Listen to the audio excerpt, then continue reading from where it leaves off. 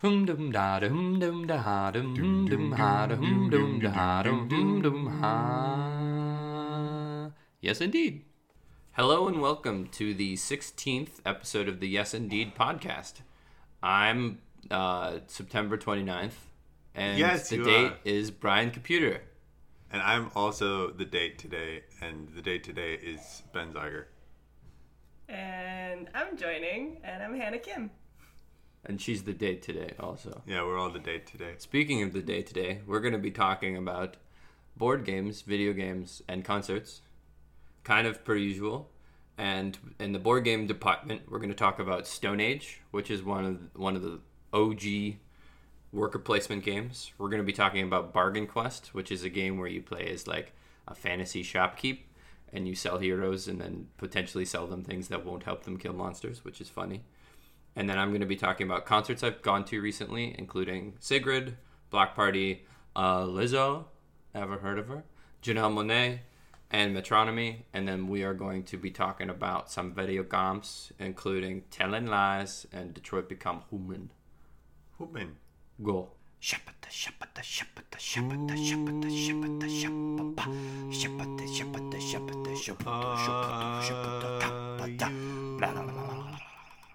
You're not my mom. Yes, indeed. It's like the dogs without the whining. It's like the loving without the pining. It's like the pining without the needles. It's like music without the Beatles. It's like the Beatles without the good. It's like the shouldn't without the should. Stone Age. Not the stoned age. The stone age with stone. This is a board game. You want to go? Sure. So, worker placement games are basically games where people have these little wooden people Called Meeples. called meeples, and you put the meeples on spots where you want them to do work for you, and then that generates you resources usually that then you use to eventually get victory points, and then the person at the end of the game with the most victory points wins. But the thing that Ben didn't mention about them is that there's a kind of an element of like each turn has an element of area control where there's a limited number of spots on the board. So if Ben goes somewhere I want to go and then Hannah goes the other place I want to go, then I can't go to either of those two places and then I cry forever. And maybe end up making babies. Yeah, Brian's sole objectives for these kind of games is to make as much babies as possible. That's right. At least for the one that we played. I mean, always. Lords of any game that lets me have more pawns, I go for more pawns. But then the game opens up this tableau of possibilities where it's like, do I want to go here, here, here, here, here, here, or here? I know I want to go here, but if I go there with my first action and no one else wants to go there, I'm kind of wasting the fact that there's limited spots on the board. So you kind of have to think about what is the most precious thing that I want to do? What's the most fragile, even if it's not the thing I want to do most, which inherently is an interesting problem to try and solve. Well, and the other thing that I love about Stone Age specifically is that kind of journey of solving a problem feels very thematic because it's set in the Stone Age and you have people who basically are just trying to survive. They want food and shelter, and you have to kind of send them out to learn something about farming or tools when they have no idea what those things are, or to go to the baby making hut and make babies. and it really is a game that feels less abstract than a lot of board games do, where by the end of it you really do feel like you've taken a group of people and helped them survive and grow and kind of develop in like cultural ways or economic ways or whatever. And to be clear, at the end of the day, this is like a Euro style game, so you're still trying to get the most victory points. So if you build that nice hut for your personal village, you're going to get like 16 points. And yay.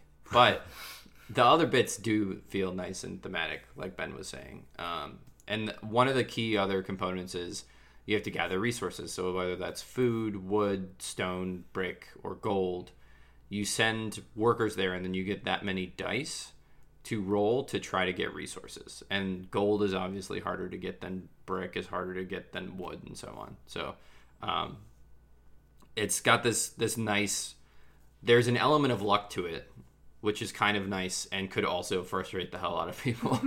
But basically, you have to go to, if you know you need stone on a turn, you have to put enough guys there to mitigate the fact that you might get really shit rolls.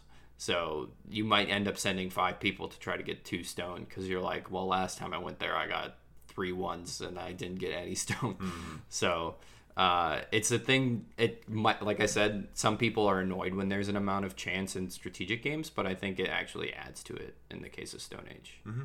It's also just funny when you just like sent 5 guys and you're like, you pieces of shits could not get a fucking piece of stone. I'd sent like 5 of you. How did this happen? They were like, we saw a lot of birds. They were really colorful. I don't know. You try getting stone when there's colorful birds around. But and then the other thing about it is that there's also tools, like Ben was saying, and tools make it so that you can mitigate bad rolls. So if you have a tool, then you can alter the die roll by plus or minus whatever numbered tool that is. So if you have a 3 tool, you can alter a 5 and make it into an 8. And then you have these funny moments where Ben would send like 1 worker out to hunt gold. He'd roll a 1 and then he'd come back with like 2 gold and everyone at the table would yell at him. So well, and then again, that feeds back into the feeling of the systems and the mechanics reflecting the element of the world that it's referring to. So it would stand that people who are more technologically advanced would have an easier time. So like we were joking that there were all these people who like had sticks that they were using to like hit trees until they fell over, and then one person walks in with a chainsaw and is like, what are you people doing? Guys, tree chopping is actually really easy. I don't know why you all are complaining. Exactly. And I think there is something to be said for why this game can be more fun than Lords of Waterdeep, which I think we've talked about in the podcast before, and which is kind of like the intro-y worker placement game that the board game world has kind of fallen onto. And again, we love that game. We think it's really good, but inherently it's a lot harder to put on the table and have people be like, ooh, what's this thing? Because inherently there's the first layer of it having like a bunch of D&D names on everything. So your quests are like, purify the priests, but then also to complete that quest, it's like you turn in 2 white cubes, 2 orange cubes, and like the fact that in Stone Age it's so minor, but it's so important that like wood looks like wood and gold looks like gold, and they're tactile and they're nice, and the fact that you're rolling the things in the nice cup that comes in the game, like all of those things make it a much nicer experience for playing it the first time, I think, and also makes you want to come back because again, that feel is something that you don't get in the other versions of the worker placement games. Mm-hmm.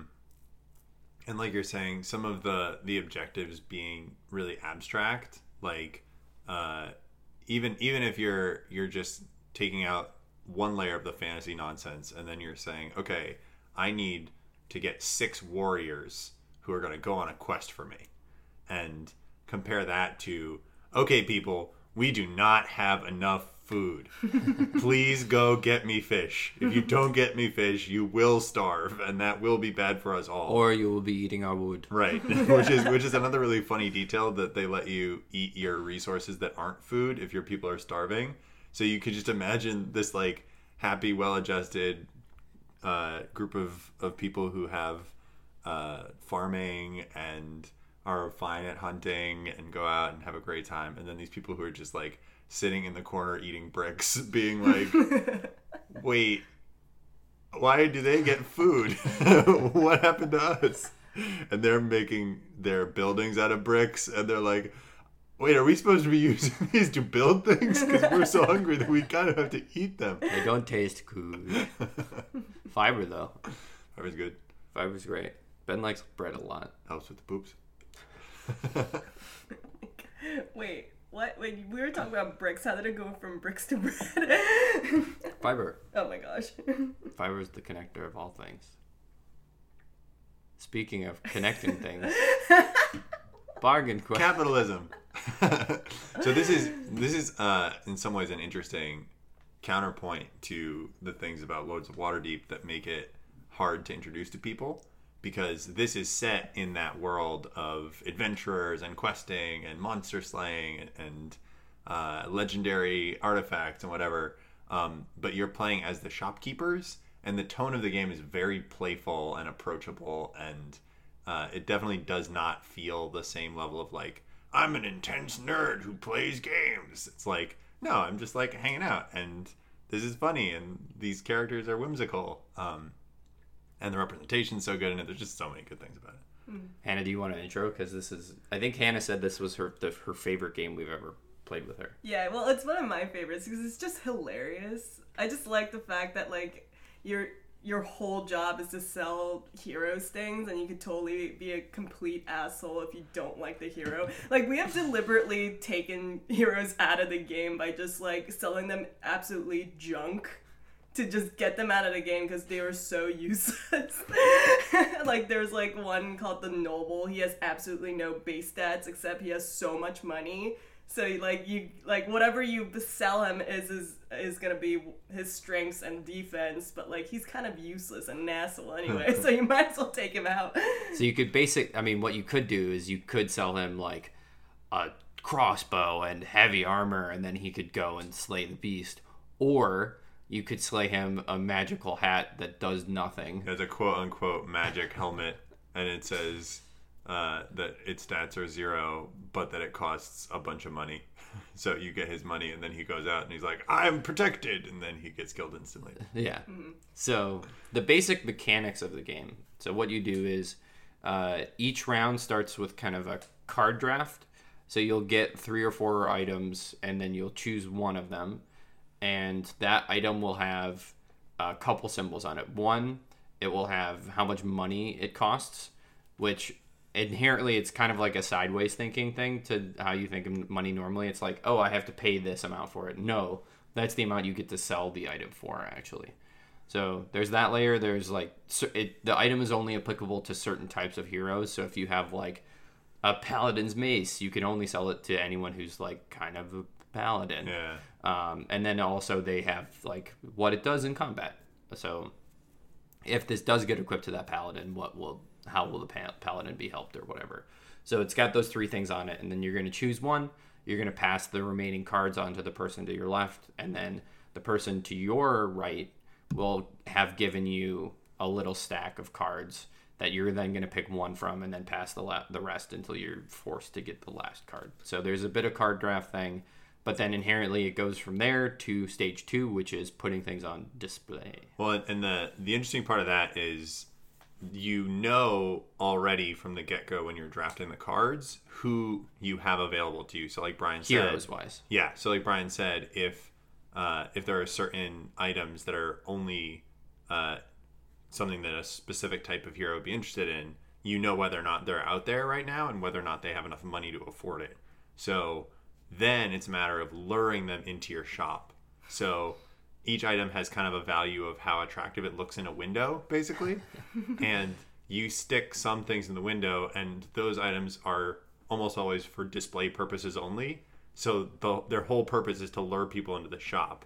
And that creates kind of an interesting back and forth, because if, let's say that there's something that a warrior would really like, but it's also one of the only things that I have that a warrior would spend a lot of money on.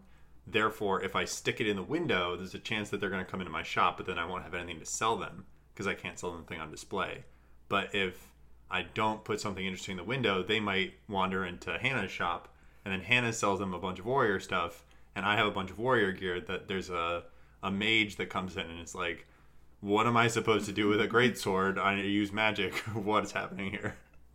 And those choices never feel stale. Like, they always feel fun. Because it's not like a solved thing, and it's going to change very dramatically based on what heroes are out, what cards are in your hand. So that ends up feeling really neat. You also can get upgrades that let you have more cards in your hand and stuff like that. Put more cards in display and stuff like that. It's rad. But then inherently, one of the heroes will enter in your shop, and then you'll sell them as many weapons as you can, basically, from your hand, not from your display. And then they'll go out questing. So there's like a big bad every round that everyone's trying to hit. And if you successfully hurt the monster, you get a victory point. And if you successfully survive a monster attack, you get a victory point. Plus, that hero survives, which is kind of cool that the heroes are persistent in this game. When I think a lot of these games would be like, all right, next round, new heroes. In this game, it's like, no, if your hero survived, they're still alive. They're still going to go to these shops They and want try more to... money. Exactly. Yeah, more things. And there's like the first time we played it, there was like a key favorite hero that we all try to keep alive. And like, was it the young hero? Yeah, the young hero. Yeah, and like the young hero could like equip any class item. So it was like perfect for him to come to the shop. He was poor as shit, but like everyone, for some reason, everyone loved to have the young hero just because like he was, or I think it was a she. It was a she. She was awesome. I think she got double advantages from the items that you equipped on her. Totally. So if you gave her +2 attack, it was really +4 attack.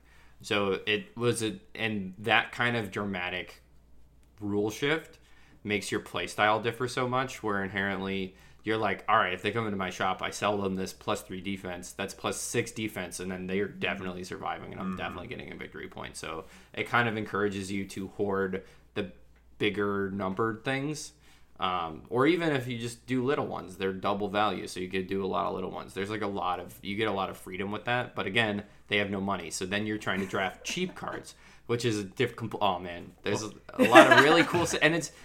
Inherently, this game has a lot of those strategic elements, but also it doesn't feel thinky and crunchy. It stays pacey. Like Yeah. the game keeps moving. No one's getting analysis paralysis in this game because I think it's just they did such a good job with the theme and then keeping it fun. Yeah. That even if you're in a turn and you're like, oh, I have to choose between these two and I don't really know, it's like inherently you're just gonna be like, I'm equipping these on this dingus to go fight this dingus monster. Like Right. It's fine. I'll just do the thing. Well, and again, part of one of my favorite parts of the game is that the artwork is so good. Oh, yeah. And the designer did the illustration. maybe. Yeah, no, it's beautiful. Yes. Like this whole game is beautifully illustrated, like down to the colors to like everything in between. Like everyone has their unique shop. Like you get to pick like a specific theme shop, and they're all just beautifully illustrated. Mm-hmm. And that I feel like even that's the other thing you said about getting this to the table. It's so easy because I think we've played it with a bunch of people who were new to the game. Like we've played it a few times, and every time there's been someone who's new. And then the second we put out the shops and we're like, choose which shop you want to have, everyone's like, ooh, I like this. Well, and I've sold people on this game before by just saying like the representation of the characters in it is amazing, and then you just show some examples of folks who look like they could be any a range of different backgrounds and gender identities. I was playing with a queer friend and they were like, that's definitely a body binder, that they are a badass, and then hopefully they didn't get killed. I don't know what happened to them, but so the other element is like we've said, sometimes the heroes don't make it, and if everyone keeps selling the heroes bad stuff and they keep going out and dying over and over again, everyone will lose the game, because the way that the game works, it's competitive. There's only one winner of the game who has the most victory points, but also if you have gone through the entire hero deck and everyone's gone out and fought monsters and gotten killed by them, then everyone loses, because then the shopkeepers don't make any more money. And I love that there's like a finite pool of heroes in the universe, and then once they're all dead, it's like, nope, okay, the bad guys just win. Yeah, bad guys win. It's like We're just capitalists now. Y'all fucked up. Also, wait, there is like the one element of random like boost stats. Yeah, when you go out on a quest, you draw a random card that might modify your like +1 attack, +2 defense, or like -1 each. Some are really funny though. Like there's one that's forgetful, where if you randomly get the forgetful one, then the person leaves one of the items that they bought back in the shop by accident. So it's like the idea that you have this hero on this noble quest and they walk in to like fight a dragon or whatever. I bring out my holy lance. Oh, wait, no. Where's my holy lance? Wait, I definitely. Oh no, did I leave it? My No, other no. pants? Is it on the horse? No, it's not on the horse. Oh no, I definitely left it back at the shop. Oh, okay, but now there's a dragon. Let's see what happens. I wonder if even did I leave it at the shop? And even like the normal, it's like there's just normal stuff that's like, you know, resilient, and then it's like +0. It's like the idea that like, you know, the average hero is just like, yeah, okay. Sarcastic. Oh yeah, they're funny. That's good. And then that also is nice because it's you have the player who's like, I've perfectly sorted this out, and I have the exact perfect numbers. Oh, I'm cowardly. I was not anticipating being cowardly. Well, again, you never know what it's going to be like when you see the big bad. You're not controlling the hero. You're just controlling selling them the stuff, and then it's on them to fight the big baddie. And the other thing about it that I really like is there's built-in catch-up mechanics. So if you have a person who's really winning by a lot, the game is good at saying, hey, like, let's keep the playing field more even. Like, let's make sure that nobody is, like, really far ahead of everyone else. And that lets it be a fun competitive experience, even if you have people who are more experienced with it or have played more games or whatever. Yeah, definitely highly recommend it. I love it. I love it so much. Boom, boom, boom, boom, boom, boom, boom, boom,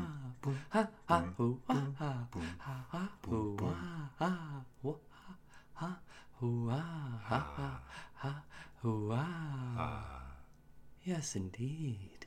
It's like the Beatles without the boring. It's like the Snorlax without the snoring.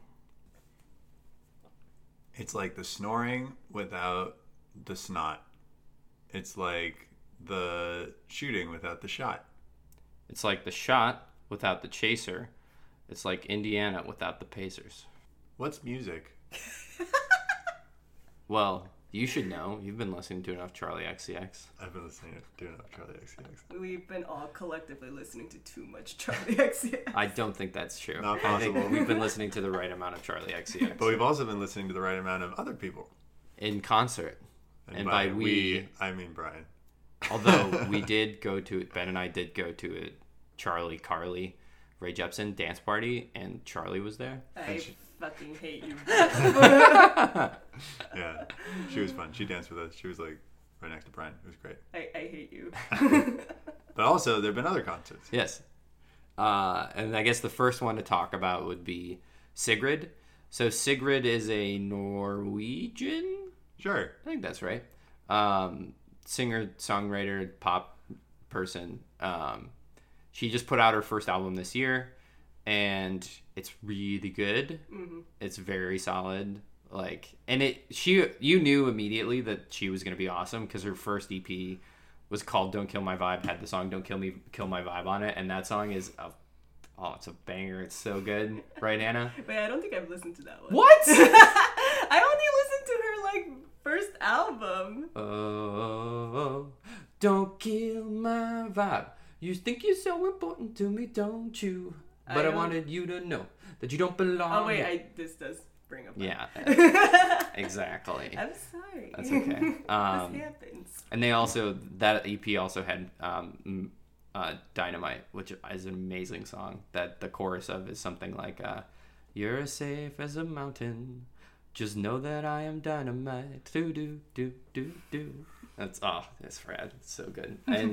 And I think I really liked her going in, and then seeing her live was like, next level. And I love when artists do that, where you're like, I think this will be fun.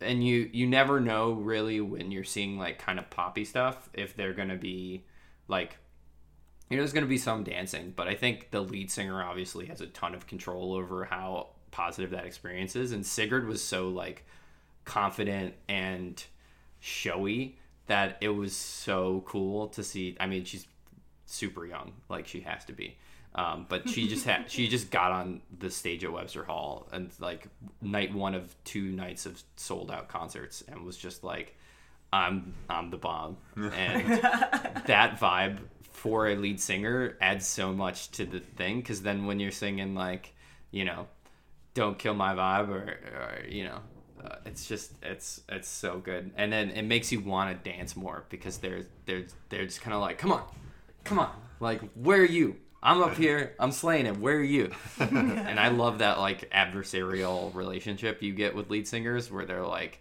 Come on.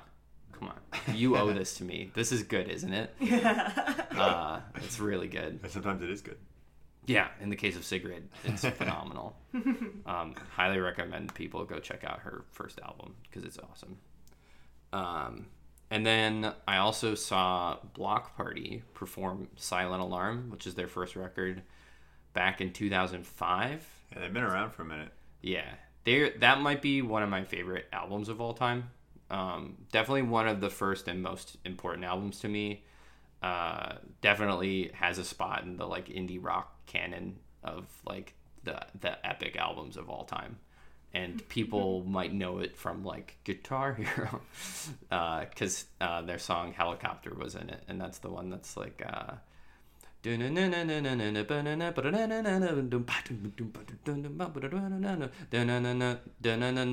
to south, empty, I'm running on, bravado, as if to say, it's like super bouncy guitars, and the both the lead singer Kelly and the lead guitarist, who I don't know his name, they have super awesome, like very windy, bouncy guitar parts, and they go back and forth in a way that feels so awesome and organic. And I think the thing that always made Block Party really cool is that they were always making slightly more dancey stuff than the indie rock kids. And I think Foals really picked up on that trend, but I think Block Party were the first ones where it's like, if you take a song like This Modern Love, which is off that record, it inherently is like a guitar bop, but it's got this like boom, boom, boom, boom, boom behind it. And it's inherently like this beautiful, sad song, about this modern love. And like, you told me you wanted to eat up my sadness. We'll jump ahead and gorge away. Like, it's really good. Very heartfelt. That's one of the songs, if I like hear or start thinking about it, my hairs start to raise and I start getting goosebumps. It's very good. And I had seen them in Manchester as part of my UK trip back in July, and then they were also doing the Silent Alarm thing, and then they did it here, and it was wickedly different, which is not surprising because they're a British band, and I saw them in England, but I also saw them in Manchester. Mm-hmm. And their city mascot is the worker bee, and they were so rowdy. It was like because they play the album backwards, so it takes like a few songs before the like tempo-y stuff gets in, because they wanted to end on the like more intense stuff, which is everyone thinks at the beginning of the album typically when they're thinking of Silent Alarm. But Manchester was like going hard on song like 2 or 3. Like they were ready. And this one, I had my own little dance area, which is great. I love it. I mean, don't get me wrong, that's great. I would rather, there's this weird dichotomy with concerts where you kind of want people around you to be hyped, because then you get that feeling of like, we're all here, we all love this thing. And when concerts feel like cults, it's spectacular. It's really good. But you don't want to get too intense and too rowdy. Yeah, because people are shoving into each other. Yeah, exactly. Because then you don't have space, or you're constantly being like, oh, that is closer than I would like any human to be who's a stranger. And then you get a body like just thrown at you. Yes. I've had that happen twice. Yeah. So it's the weird, especially anyone who's like inclined to mosh, I have words for you, but also that just means that like in order to fully enjoy the concert, you kind of have to be on the sides, which is what I did for Slow Type. But anyway, so it was a very different experience. So, and in those ones where everyone's much more subdued, it's like on you to fully enjoy the concert, which is harder, but also can be really fun, because then it's like you're gonna put your all in it, because it is a thing that you care that much about. Like if I can rank this album in my top like 50 albums of all time, then I'm obviously love it, and I'm gonna give everything to it. Mm-hmm. So I did, and that turns out that was good. And then that was the day before I saw Lizzo, and then I saw Lizzo. So your legs were tired. I mean, I was feeling good as hell. I did my hair toss. It's been a wonderful year for new music. Block Party didn't have anything new. Lizzo's it's not her first album, but the one that the public has seen for the first time came out this year, and then Sigrid's first album came out this year, among a bunch. And I've been emailing Yes Indeed again, which has been really cool. But Lizzo's someone who I saw at South by in March and had gone in knowing who she was because she released the song last year called Boys, and it is so fun. It should be on like every single workout playlist of all time, and it should also be played at like every club of all time. It's actually one of the most amazing things about Lizzo is being in like concerts, and then in the like ambient music period before bands go on, sometimes they'll play a Lizzo song, and then everyone in the audience like turns up. Like you're like, this is just a song playing on the radio, and people lose their mind to it because it's so fun. And I got you obsessed with Lizzo, Yes. and that makes me happy. Yes, I can't listen to anything else but Lizzo and Charlie at the moment. It's like the only thing that keeps me awake, really, when I'm at work. And it's just like, you know what? Yeah, I'm gonna be doing everything to the beat of like Troop Hurts, because why the fuck not? It's very good. It's also hilarious because, wait, what do you call those lineup sheets? Like at the end of set list? Set list, yeah. It was also funny because when you were like organizing your set list, you had no idea you had Lizzo's set list. I forgot I got that at South by. That was a very exciting moment when I was like, Yeah, he opened it and he's like, oh, this is Lizzo's. because I've gotten a lot less set lists than I used to, because I think I'm a bit less ravenous about it, because I'm now at the point where I have like 2 binders full, and I know most people who go after set lists now, they're kind of like, they're there because they love that one band. And I'm like, I have a bunch of set lists for bands where I'm like, which band was this for? But I'm just always up front, so it's kind of easy to get them sometimes. But anyway, yeah, she performs also in the most spectacular fashion. There's so much twerking. And also in general, it's just like, she's very positive. She's like, even if there isn't a camera, you would consider her like someone who knows how to eat a camera. Like she can't not look at her when she's in a space, because she fills up whatever space she's in personality wise. Like she is that charismatic. It's so easy and obvious to tell. And when you have a lead singer who's that charismatic, where it's like you're hanging on their word every time, and you know, she in the middle of the songs she's always talking about like positivity and like, I don't want to deal with fuckboys, like this. Like always really fun like intermission bits in between the songs, and like then you have the songs which are super super fun, super affirming, and then she's just that charismatic and dancey and twerking, and like there's a sense of fun and playfulness to the twerking stuff. It's not just like we're hot, it's like this is fun.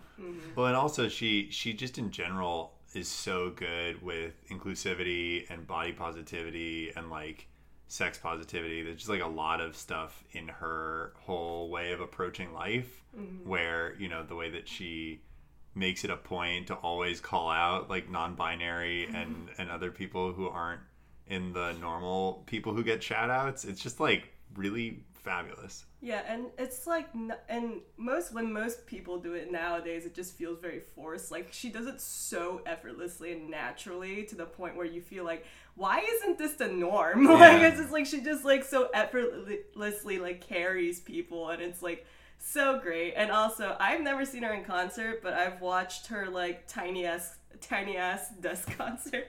Well, she did like an NPR tiny desk concert that she calls tiny ass desk concert because she couldn't fit underneath the table. But like yeah, if you want like a little preview of her, that I've watched it at least like 10 times at work. And people have probably been questioning why I've been watching so much of Lizzo, and it's the same video every day. But like, she's just so delightful. Like the way she interacts with everyone that's around her, it's really great. And it like almost seems like she's glowing all the time. Yeah. She's got a lot of love. Can I get a hallelujah? Amen. Can I get an amen? Can I get a yeah-yeah-ee? It's so good. And then the next week, I saw Janelle Monáe. So my life is crazy. How exciting is this stuff? Very exciting. Janelle's another person who I got to see in Manchester and then again here. Same months? Whoa, that's crazy. But she is... Okay, so the first thing that's worth noting about Janelle Monáe concerts is they are the best dressed band on a stage I have ever seen.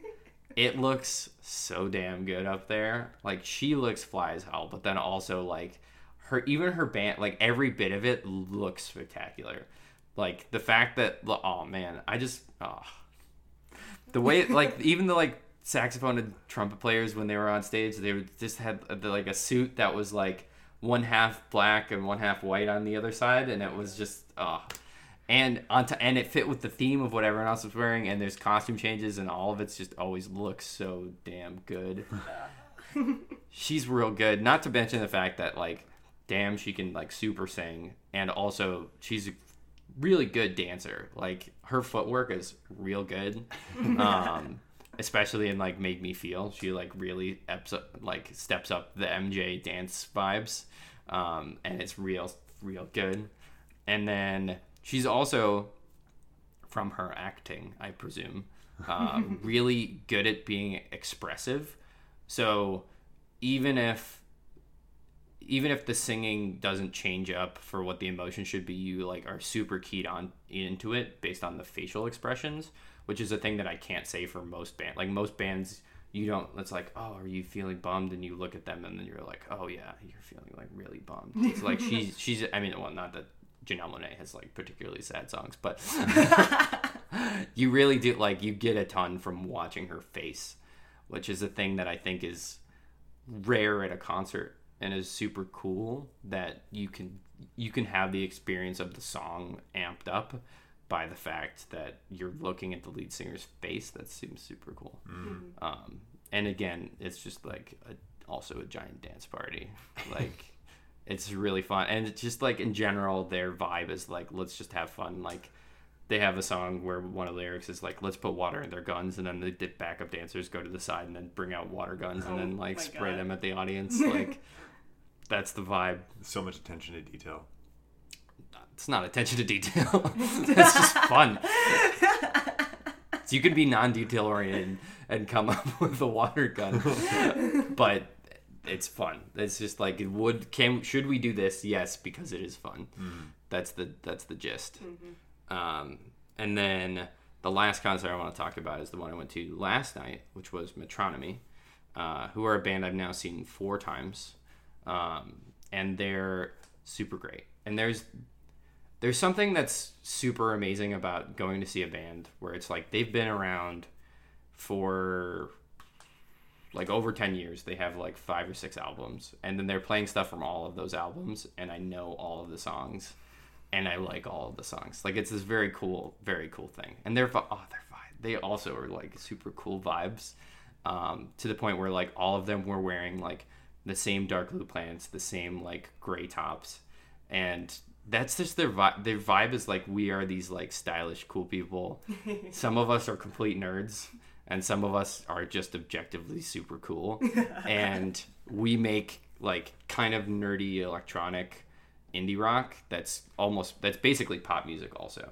And inherently those things are really fun together, and then leads to this byproduct child that is super dancing encouraging.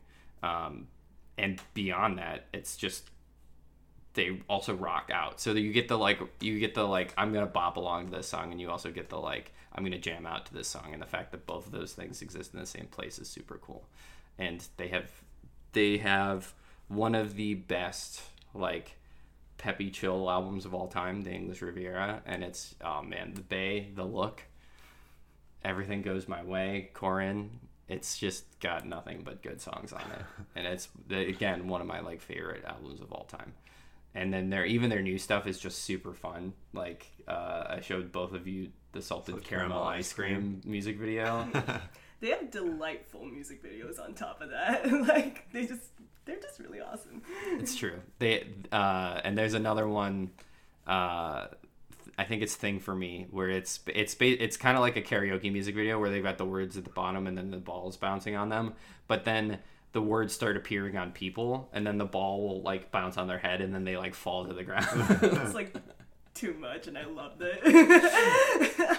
And they had really good stop mo in the Look music video with the pigeons. Yes, they had very delightful stop motion. If I concentrated in stop motion in college, for people who don't know, so it was like delightful to see just like puppeted pigeons doing weird shit. It was great. That song is so good. And that one of the things that I really, really, really like about Metronomy is that they often have like super melodic bass lines. So if you have a song like The Look, it's, you know, and it adds a lot to the core of the song. And I think a lot of times bass is like one of those things that's there. It's not necessarily doing things, but that's one of the things that I think, one of the main ways British music separates from American music is that British music's a lot more inclined to put more melody stuff in the bass line. And Metronomy's like definitely does that. Like if you think about their songs, a lot of the iconic bits are from the bass line. And I mean, it was spectacular. I felt like a little kid, and I was like dancing, and I would sweat through my pants, and it was great. Just like a kid. Yeah, kids sweat through their pants, right? Kids do a lot of things through their pants, yo. Like I don't. You heard it here first. Kids do a lot of things through their pants, yo. Do do do wah do do do do do wah Zippy, zippy, wah wah wah zippy, wah, wah. zippy, zippy. Yes, indeed. It's like the sandwich without the meat. It's like the running without the feet. It's like the feet without the impressive. It's like politics without the regressive. It's like regressive without the fetal position. It's like the loving you without all the missing. So lies. People tell them. Sometimes when you're Sam Barlow. So. And you're obsessed with fairy tales. You two talk about this because I've been talking forever. No, we'll all talk. Yeah, well, I'll add thoughts, but I need you two to intro the game. Well, so Telling Lies is made by Sam Barlow, who is a delightful human who worked in kind of AAA video games for a while, and then had also worked on a lot of more weird things on his own, and recently kind of had some success making a very specific brand of games that really hadn't been made before, which are some of the most accessible games that I've seen made for people to transition into seeing what an interactive experience could be like. So his first game is called Her Story in this chapter of his life. And Her Story is similar to Telling Lies in a lot of ways, where it's kind of, there's an archive of a lot of video footage, and then you put the search terms in as if it's Google or something like that, and you get to watch new video clips that you haven't seen before. And as you start to watch those clips, it gives you ideas of more words to search for. Well, the important thing is that the videos basically you're searching a transcript of the videos. So yeah.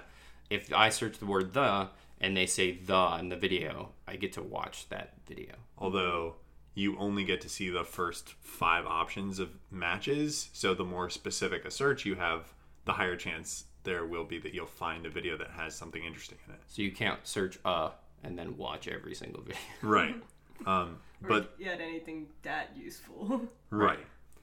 You kind of it's very the format makes it so that you have to search very context specific words. Mm-hmm. And we've heard people describe it as one of the best, if not the best, detective kind of mystery experiences that they've ever had as an interactive experience. And it really is fabulous at that, because there's nothing that's scripted. If you went in and randomly guessed some like really specific word that ended up being a critical part of the case, you would find it. There's nothing that's stopping you from seeing the end.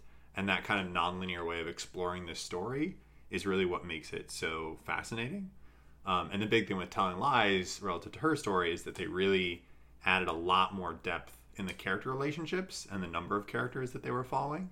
And they also made it a lot more realistic and natural. So they used a lot of footage.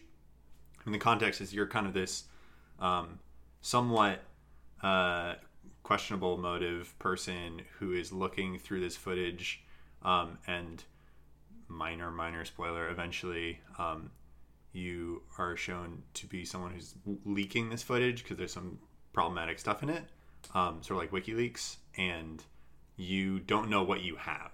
So it's really about you digging into this like complex series of human interactions that were captured over,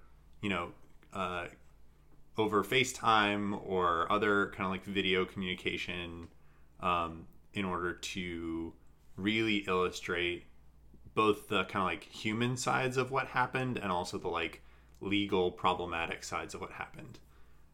So Hannah, what did you think of Her Story, and what about Telling Lies made it more engaging? Well, I didn't really quite I didn't finish Her Story, but it was I didn't like either, yeah, it was very intriguing. I've never like experienced anything like it, and also we did play it while I was like horribly carsick in a bus. So there was an element of like my head hurts, but this is so intriguing that I want to keep playing, which goes to say something that I was playing it through a headache. But it was like, yeah, it was very interesting for me to be like, okay, I could specifically like I have full control in what I type into this specific video game to look for more information on specific transcripts. Like, it was like, it's so cool. And one thing that I prefer, like, Telling Lies over Her Story is that there are multiple perspectives. I do like, well, like, the whole thing about Telling Lies is that you will always see like one end of the camera, and you'll hear everything from one end of the camera, but you will not always, like, you won't hear the other end, so you have to search for like specific keywords that you heard from the first conversation to see the other conversation. And things get wild when you're like watching one side, and it's just like seems boring. Like, you're like, the guy, like, one of the characters is like, okay, and he seems stoic. His facial expressions change a few times, and you're like, what the fuck is this conversation? You watch the other side, and you're like, holy shit. Yeah, it turns out this was a crazy conversation. Yeah, it's like, it turns out this was like absolutely bonkers. And it's also great that like there would be times where like we're just sitting and we're just like trying to like figure out what to like Google, basically, and I just like shout out different random shit, or everyone shouts out different random shit, and we end up getting like the most like a very key and crucial part of the story plot. And it's like that randomness is so like great, because that's kind of what people do when they're bored on Google. It's like, what does flowers see things? Like, it's like kind of like that almost. Well, yeah, and I think 2 points on that. One is definitely agree on that sense of the mystery, because I think most of the time in video games, or even in like board games or whatever, whenever there's a mystery to solve, the mystery has like a set solution, and it's about you finding the set solution. So like escape rooms, you have to figure out what the number puzzles are in order to figure out what the clue of the thing is. And in this, there isn't a set solution. It's you. Like, however you come across it, there's a billion different valid paths through Her Story or Telling Lies where you see all of the things, but you took a completely different journey, and that journey is kind of the super fun part, because if I start searching a thing and then I ultimately get really interested in this side path of the story, I can fully explore that side path of the story and have it color how I see the rest of the case unfolding. Mm-hmm. And if you see that side path at the very end of your game, that won't be a thing that has colored your entire game's playthrough. So inherently, it feels very personal whenever you're doing that. I think that is a thing that's very special. Well, and in Telling Lies specifically, one of the parts of our experience of it that really stood out to me was the kind of timestamp of the experience takes about 1.5 years, 2 years, and the first couple times we sat down and played it, we were mostly seeing clips from earlier in the timeline, and it kind of registered to us like, I guess there's going to be something interesting here, but like we don't really know where this is going, and we don't really like some of these characters, and we don't know like if this game is trying to like condone their problematic behavior or whatever. And then as it unfolded, it continued to complicate itself and like get into more interesting territory, which in a lot of ways is the opposite to how Her Story is set up, where Her Story, very quickly you get clips from the end, and those clips dramatically change your understanding of the stuff that happens in the middle. So this one felt like it was steering you to have more understanding of the kind of like foundation of the story before it built to the more complicated stuff, which I think was interesting, especially because it takes this very naturalist approach, and there's a lot of really human moments that it captures, which I think could have been done in a very ham-fisted way, where like you watch it, you're like, this is so staged, like these people don't really know what they're This doing. is a writer knowing that he has to put in a prop that is personal to the formulaic. But I think the performances were incredible. The direction was incredible. I think that there was probably some improv that happened with the actors. Yeah. And it just feels like you're watching real footage that's really natural. And again, unlike Her Story, where Her Story has clips that are explicitly taking place in an interrogation room where it's a woman who's being talked to by the police, this is footage of just like people talking to their daughter over the internet, and any other kind of like very casual encounter that ends up being very natural feeling and realistic. One other thing that I wanted to touch on that Hannah had said was about the fact that you're always viewing one side of the conversation. That inherently is a super satisfying puzzle that's super small and self-contained, because then immediately you're like, how do I see the next thing in this conversation? How do I see the person that you're talking to right now? Yeah, exactly. So then someone in the conversation will be like, I'm crazy? No. And then you're like, okay, they said I'm crazy. Then the other person probably said you're crazy. So like, you're trying to find like the specific thing. And again, you can't be too general because you only get to see the first 5 results. You have to be something very specific that would have been said in that conversation. So you get, and that's one of the cool things I think about Telling Lies that isn't there in Her Story, is that you get a lot more of these like self-contained, solvable, satisfying puzzles where like I feel good when we see the second side of a conversation. And the fact that you get that little mini win, that little mini dopamine hit, makes it a lot easier to like get through the it's a longer game, and it makes it easier to play it too. Totally. Yeah, when we're like desperately trying to find one side and we can't for a while, it's like the greatest feeling when we're just like, fuck yes, we found it. Like, or like sometimes we like forget about it, and then like a day later we'll find it, and it's like still a great satisfying sensation. It's like, oh, that was that conversation. Yeah, that's amazing. But also one of the things that like I think about after playing this game, I feel almost like I'm doing something wrong. Creepy. Like, you feel creepy. Yeah, you feel like there's like certain specific things. It's like, oh, this is a very, very personal, intimate moment between characters. Oh my god, I should not be watching this. Like, but you're also like, well, what are you gonna say next? Like, it's like, so what was the other side of that conversation? Like, yeah, you feel creepy, and then immediately that gets subsided by your curiosity. Yeah. Oops. So to be clear, we think it's awesome. Yeah, no, it's amazing. I really like it.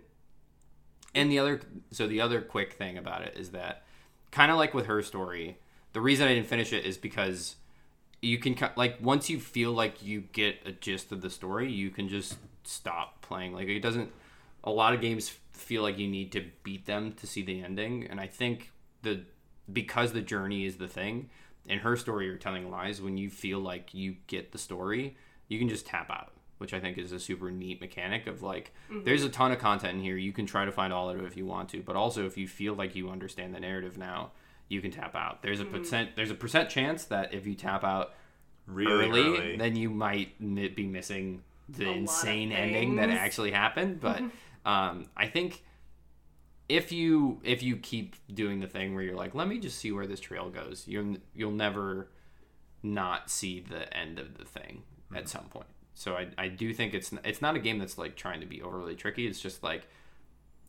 I don't know how he did it, where it's very like you start searching the names of the people, and then you see the names of the people, and then you start finding words of the thing, and then it's like the rabbit hole, the like layering of the things you need to do to see the important stuff. Like the fact that you can't just search for the important stuff, it's just brilliant. Like it's it's really a good. giant snowball effect. Yeah, it's crazy.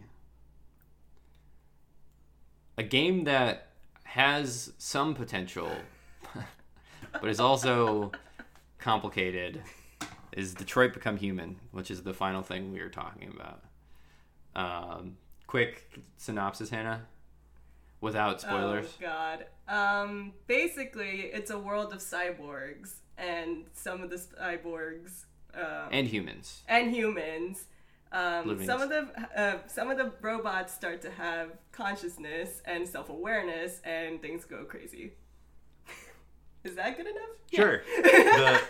So mechanically what's happening is it's a very high-budget AAA action game where you are playing characters who are in intense situations, and it's primarily choice-driven. So there's a lot of effort that's made to present people with complicated choices and then give them consequences to those choices. And it's made by this developer called Quantic Dream, who are spearheaded by a human, probably buffoon white guy named David Cage, who has very specific likes in his games. Yeah. and they've made this kind of game before. So Heavy Rain is like this in a lot of ways, and the strange Indigo Prophecy / Fahrenheit game is like this. They also made this game called Beyond Two Souls, which I think is the best of them. Yeah. Mm-hmm. Detroit Become Human is really interesting because, like Hannah said, it is dealing with a lot of really interesting ideas about consciousness and humanity and like what it means to be human. Like I think it's basically the title. Like that's kind of in its ideas. But they royally fuck it up. Yeah.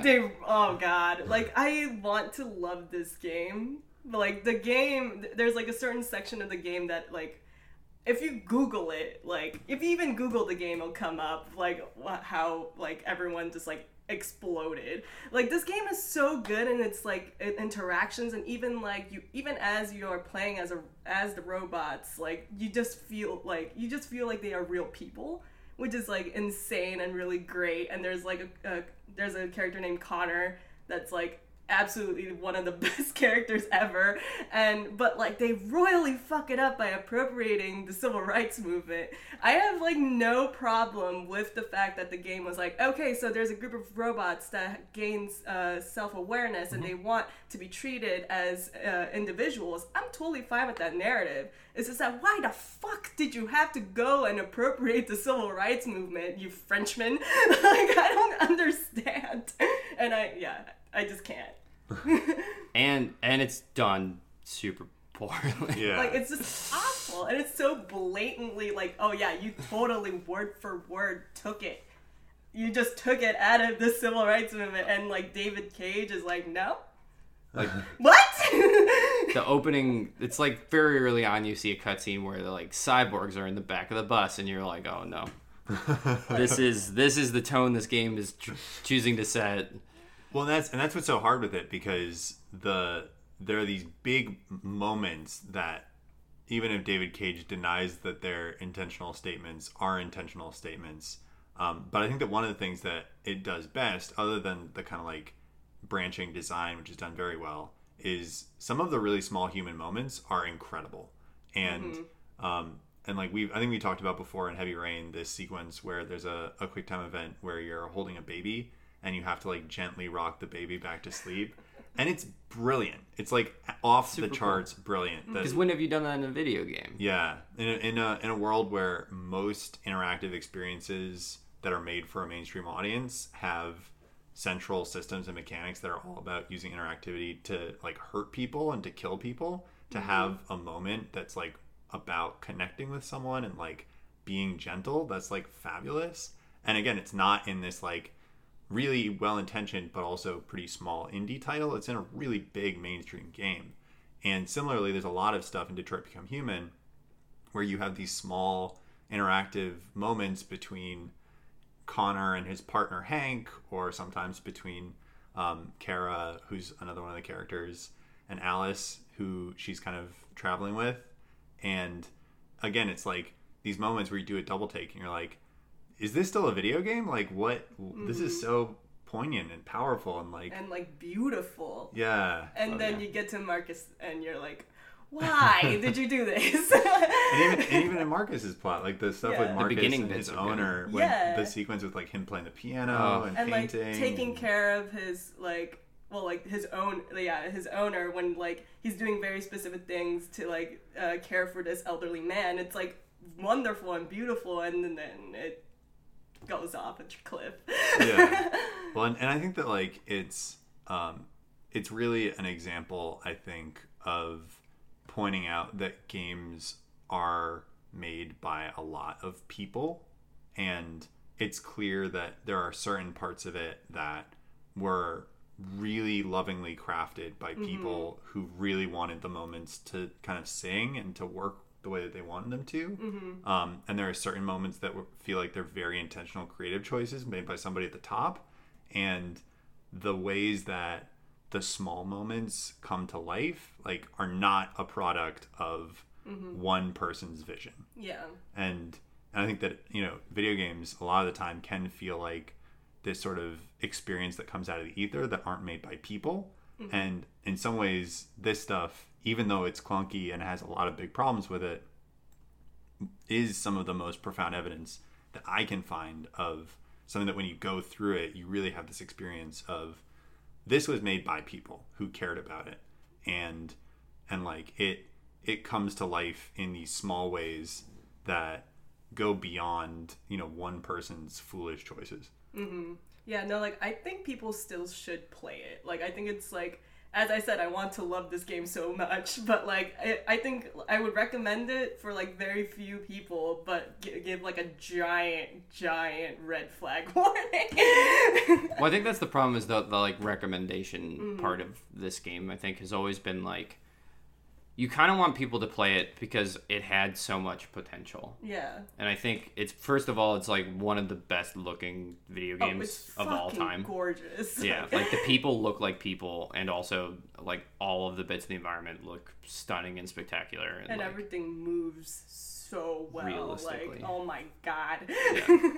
Like that amount of realism for a video game is insane. So one, especially if you're like new to video gaming, if you saw that, you'd be like, whoa. This is crazy. It's like, this is not a game. Not Mario. Yeah, exactly. Two, like Ben said, the choice-based stuff is like really, really good. Where one of the, I think, simple things that I really appreciate about it, at least, is that you kind of see what the possibility trees are when you're done with. It plays in like little short scenes, basically. So when you're done with this little scene, you see how it could have gone differently. And inherently, some of that stuff ends up being beats. Some of them are bigger, broader consequences where like people can die and stuff. But like the fact that they show that, and then they also like give you some really cool choices, and that they impact the game in the way they do, and the feel of those choices always feels really good. Yeah. So I think that it really nails. And then three, like Ben was saying, and Hannah said too, that like the human moments are so good and so human, and even the Connor, who's like sort of a human-y story, but also he's pretty plot heavy, feels very real. And I think it's hard to get so human-y in such a plotty character, and they nail that really, really hard. So you kind of want to recommend it because you want people to experience those make parts. the way better version of the game that takes out all the crap and then focuses on those three things that it does really well. But that being said, in order for people to try it, they have to give money to Quantic Dream, and it's hard to recommend people do that when they did such a colossal, terrible thing. Yeah, and it's like so like frustrating for me because like all of the majority, like, so 2/3 of the game just feels so natural, so right, despite you are playing as robots trying to learn how to be a human almost. And then there's like the 1/3 of it that's just so heavily contrived. Like the distinguishing tones and factors of just how contrived it feels and forced it feels, just like it makes me want to vomit. Yep. 100%. And then the other parts I just want to cry over. So I don't know.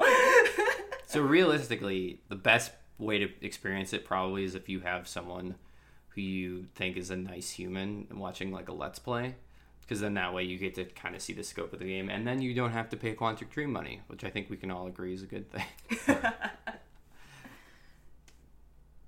And that's it. Yay! Podcast done. Bye. Bye. Bye. I can't see. It's right there. I Why do you have your glasses off? don't know.